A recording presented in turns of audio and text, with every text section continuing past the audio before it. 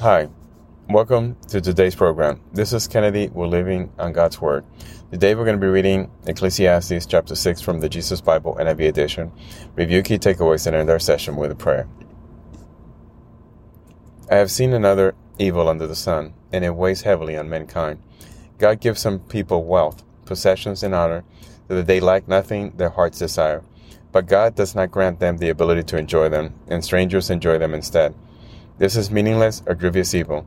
A man may have 100 children and live many years, yet no matter how long he lives, if he cannot enjoy his prosperity and does not receive proper burial, I say that a stillborn child is better off than he.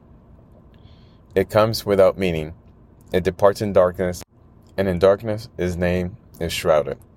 Though it never saw the sun or knew anything, it has more rest than does that man. Even if he lives 1,000 years twice over, but fails to enjoy his prosperity, do not all go to the same place? Everyone's toil is for their mouth, yet their appetite is never satisfied. What advantage has the wise over fools? What do the poor gain by knowing how to conduct themselves before others? Better what the eye sees than the roving of the appetite. This too is meaningless, a chasing after the wind. Whatever exists has already been named, and what humanity has been known, no one can contend with someone who is stronger. The more the words, the less the meaning. And how does that profit anyone? For who knows what is good for a person in life during the few and meaningless days they pass through like a shadow? Who can tell them what will happen under the sun after they are gone? This is the end of Ecclesiastes chapter 6. So again, we receive some incredible words of wisdom where God tells us that many people have lived their life, passed through very short time on earth, but achieved nothing.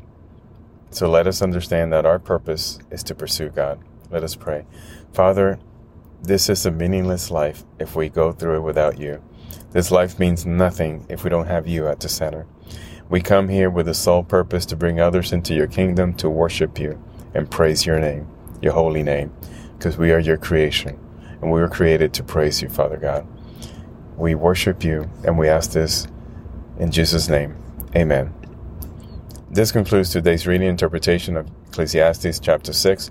We hope that you will join us again tomorrow. God bless you. This is Kennedy, your brother in Christ, always.